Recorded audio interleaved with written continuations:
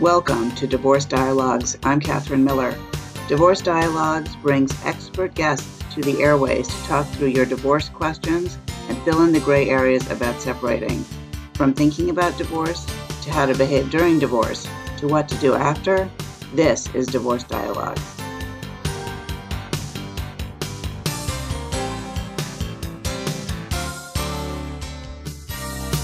Welcome to Dialogue on Divorce. I'm Catherine Miller, the founder of the Miller Law Group and director for the Center for Understanding in Conflict. I'm on a mission to change how people divorce and help them divorce with dignity. And my guest today is Kim Wright. Kim is an author, teacher, lawyer, mediator, and recently the author of The Lawyers as Peacemaker, Practicing Holistic Problem-Solving Law, and the just released or newly released Lawyers as Changemakers. And I think Kim is a real innovator in the world of integrative law and seeing the practice of law from a holistic perspective. Welcome, Kim. It's terrific to have you on the show today. Thanks for having me. I'm looking forward to it. And what I said in your introduction, I think, is really true. I really do think of you as an innovator and a pioneer in the world of integrative law. And maybe you could talk for a few minutes about what that is and how it helps people. Well, one of the interesting things about integrative law is I think we are discovering it. I've been studying it for a few years, so I can talk about it, but it may be evolving as we speak.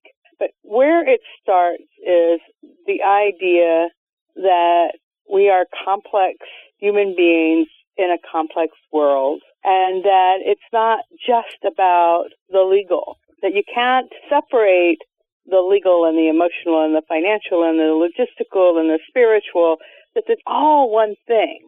And so integrative lawyers are really well-trained lawyers who see that bigger picture and they actually do their own work. They're not therapists, but they can steer their clients.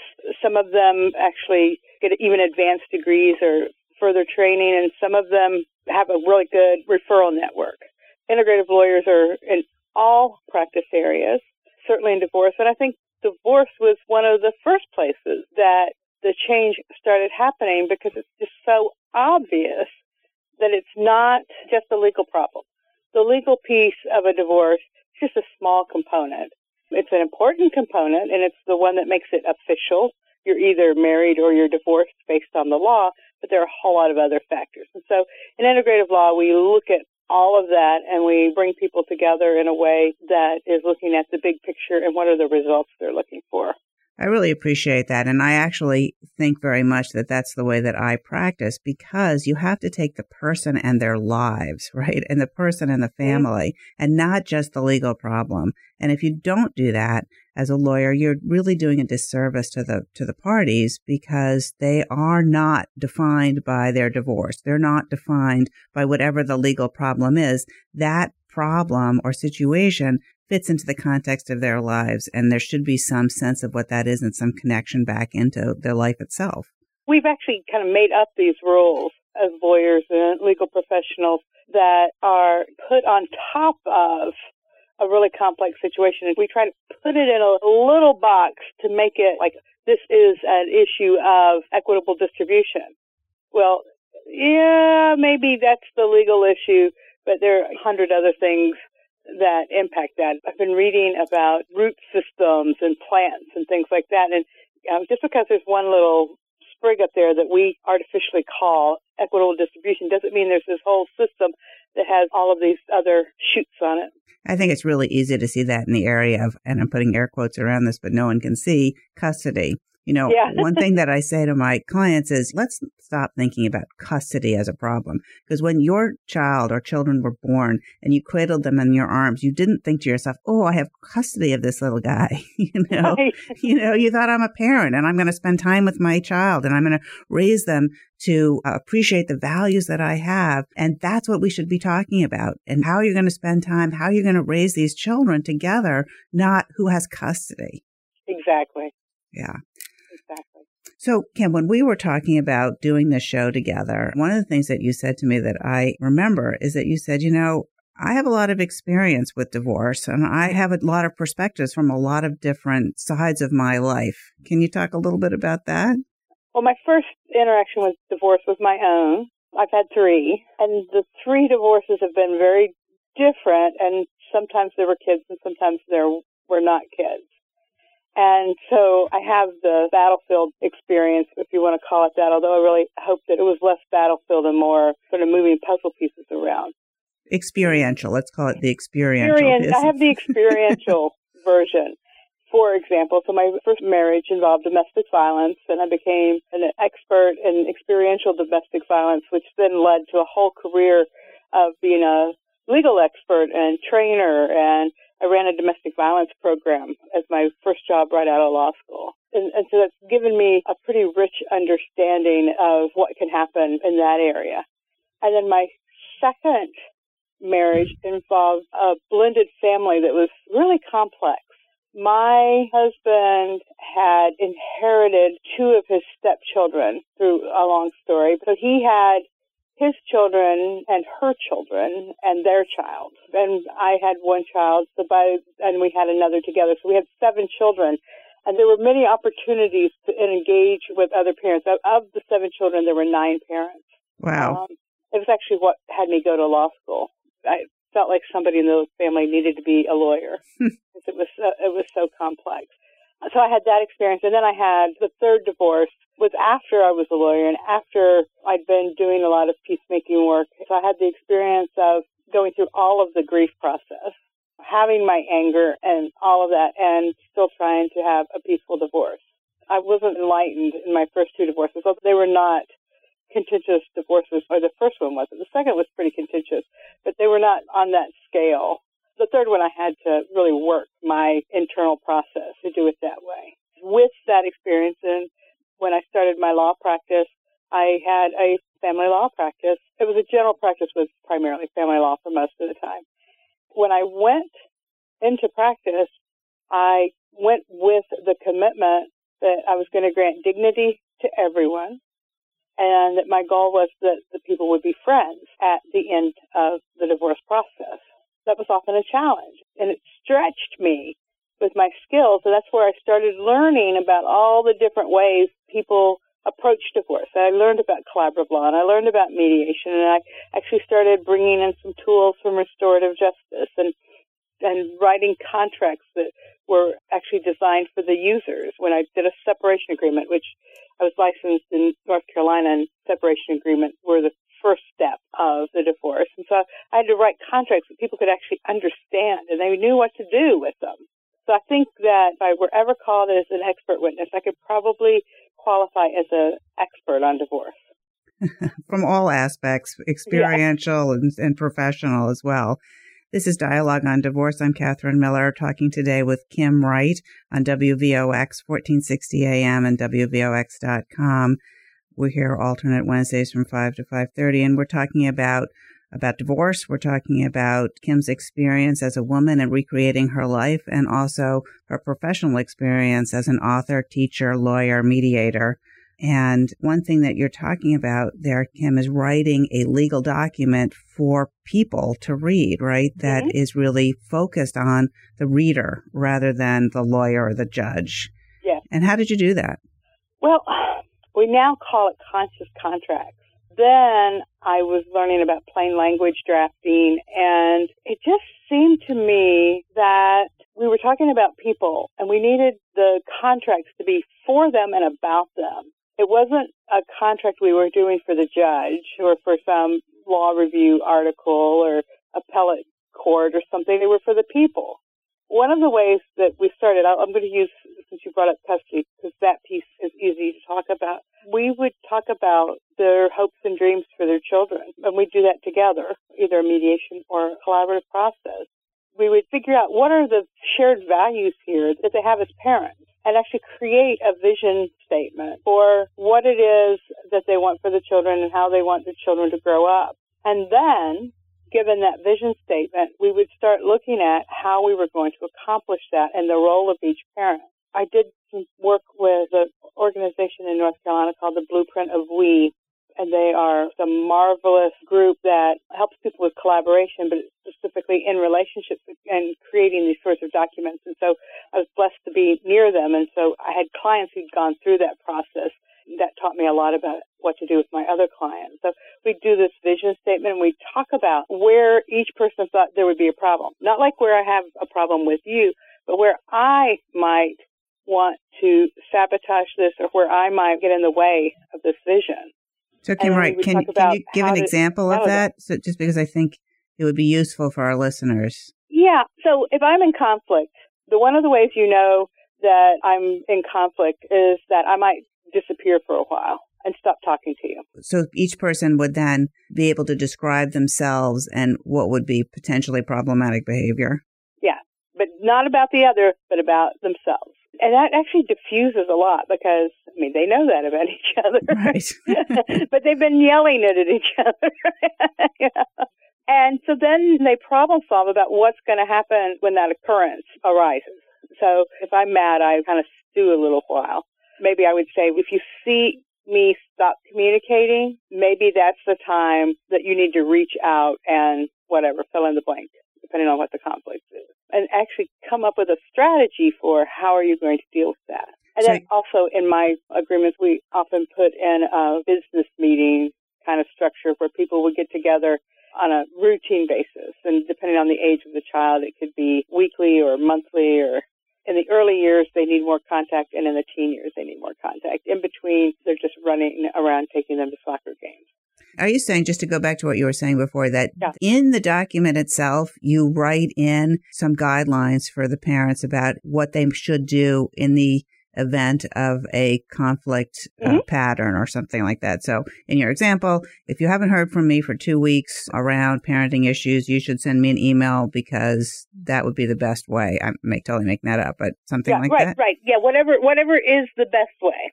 Or maybe email is not good. You need to pick up the phone and call, or you need to check in on me in some way. It's so interesting because, the lawyer part of me is like, well, obviously you're not going to go to family court and enforce that, get a judge to say you have to send the email or you have to call instead of email. But I think what you're saying is that this document is so much more useful for people if it's a guideline for behavior, not just a legally binding contract to help them parent together or coexist together in whatever way they need to on the other side of the divorce. Right. And in the conscious contracts movement, we call that addressing change and engaging conflict. How are we going to do it? Because sometimes things just change and need to be addressed. And sometimes we're in conflict, and it will happen. And so let's have a recipe for what we do when it happens. And all of those things can be a prerequisite, a precondition for filing something in court. Like a lot of times I'll do a stepped up kind of thing. Like the first step is we're going to have an email exchange or we're going to have a phone conversation. And if that doesn't work, then we're going to do the next thing. And, usually I try to put in something that's specific, like, they'll talk to some trusted advisor friend or something like that. And then the next step is to try mediation or collaborative law, depending on which way they've gone. And so they try that first so that they resolve the issue as quickly as possible. And if they want to go to court about it, they have to have gone through the other opportunities before they can go to court. And the precondition is enforceable. Absolutely. This is Dialogue on Divorce. I'm Catherine Miller, talking today with Kim Wright on WVOX 1460 AM and WVOX.com. And we're also available as a podcast on my website, www.westchesterfamilylaw.com, as well as on iTunes and SoundCloud. And Kim, if people are interested in contacting you to learn more about some of these ideas or about your books or anything else, what would be the best way to do that? Probably the best thing is I have my Grand Central Station website, which is jkimwright.com. And so Wright is with a W-R-I-G-H-T. Yes, initial J, KIMWRIGHT.com. And that's sort of the place where everything else is linked. But I have sites from each of my books, and then I have a number of sites that are about this change in law. And it's pretty easy to reach me. I am not able to give legal advice to people who call me, but I can often connect them, or especially lawyers who are interested in this approach. I definitely want to talk to them. Well, tell us a little bit about each of your books, because you really are, it sounds like, all about making law and lawyers more accessible to people in their everyday lives. And I think people would be interested in knowing more about what you've written. Well, thanks. I have the idea of lawyers have a higher possibility than what we're doing now. we can be peacemakers, problem solvers, healers of conflicts, and we actually can change the world. So one of the things for the better. I've been exploring. That's what you mean. Because I think that change the world for the better. For the better, exactly, Yes. for the better. It's like law is like the DNA of society. It tells us how we're going to relate to each other. And, these are the things that are okay, and these are the things that are not okay. I mean, it's definitely, there are a lot of things that are not okay and that are not illegal. But, the big stuff, the law tries to handle, and it tells us things like who we can marry, when we're married, when we're not married, which side of the street to drive on. I mean, it's just everywhere. It's like this invisible structure. And so the first book, Lawyers as Peacemakers, starts looking at all the ways that lawyers have sort of created new models outside of litigation to create this new world. And it includes things like collaborative law and mediation and problem-solving courts. And I have a whole section in there about resources. I have 75 pages of resources in that book, different tools that you can use for resolving conflict or creating visions and things like that. So that's the first book. And the ABA published that in 2010. I think that people were hungry for it. Lawyers were hungry because I wasn't known at all. I mean, I have friends, but the book became an immediate bestseller. Then it's continued to sell to the ABA. So a couple of years ago, they asked me to write another book. And this one is the global movement. It's called Lawyers as Changemakers and the Global Integrative Law Movement. And it's sort of the next level of that. And Catherine, of course, you have a contribution to the book, which is wonderful. I have a lot of lawyers and about 5 non-lawyers who contributed their ideas to this book. And I wove it together. It's kind of like social media with a theme, because some of the things are short quotes and some of them are really long law review thinking pieces and everything in between. That one just came out in December. So it's brand spanking new, and it's already made sort of a splash on Cyber Monday, which was the day the book was released. It was the bestseller for the ABA. Oh, congratulations. Yeah, thanks. And I think you're really onto something here, and that is that lawyers are desperate, and many lawyers, not all, but many, to find a way to really approach problem solving in a way that's more useful for people, more hands-on and more integrated into the lives of the lawyer and into the lives of the client. And that just makes more sense than this very sort of falsely rigid paradigm of the law. Yeah, that paradigm was in response to what came before. Where we are now is an improvement over jousting and dueling. Absolutely. And calling people out in the street and having a gunfight. That was the previous system. And they kind of had a judge that came into town eventually. And, we've built this whole system that's attempting to do something in a mechanistic way that is a human experience. Okay, so we've got a system in place. Now, what are we going to do next? And you probably know this, Catherine, but some of your listeners may not. So of all the cases that are filed, only 3% of them go to trial. Yeah. And so we are all trained and expect our day in court, and 97% of them are being resolved in some other way, but they're having to kind of fit into that square peg into that round hole of litigation. And so my thought is, let's just not focus on litigation. Let's look at each client, each situation, and see what is it that we need to do here to help these people go to their next step, to create peace, be able to co-parent, to create a new future and move on with their lives. In my law practice from the beginning, I created an intake form that asked a lot of questions, and one of them was, where do you want your relationship with this other person, your soon-to-be ex-spouse, to be in 5 years? And nobody said they wanted them dead, and nobody said they wanted body parts on a platter or any of that. They all created a vision that said, they wanted to be able to co-parent, and they had no idea how to get there. So with my clients, we took that vision, and sometimes we create like an actual event. So I remember one of my clients said she wanted to be able to sit in the bleachers at a basketball game with him and his new sweetheart and her future new sweetheart, so that when their son made a basket and looked up, they were sitting together. He didn't have to think, oh, do I look for mom? Do I look for dad? I'm going to make somebody mad, all of that. And so that was her guidepost in working through their divorce.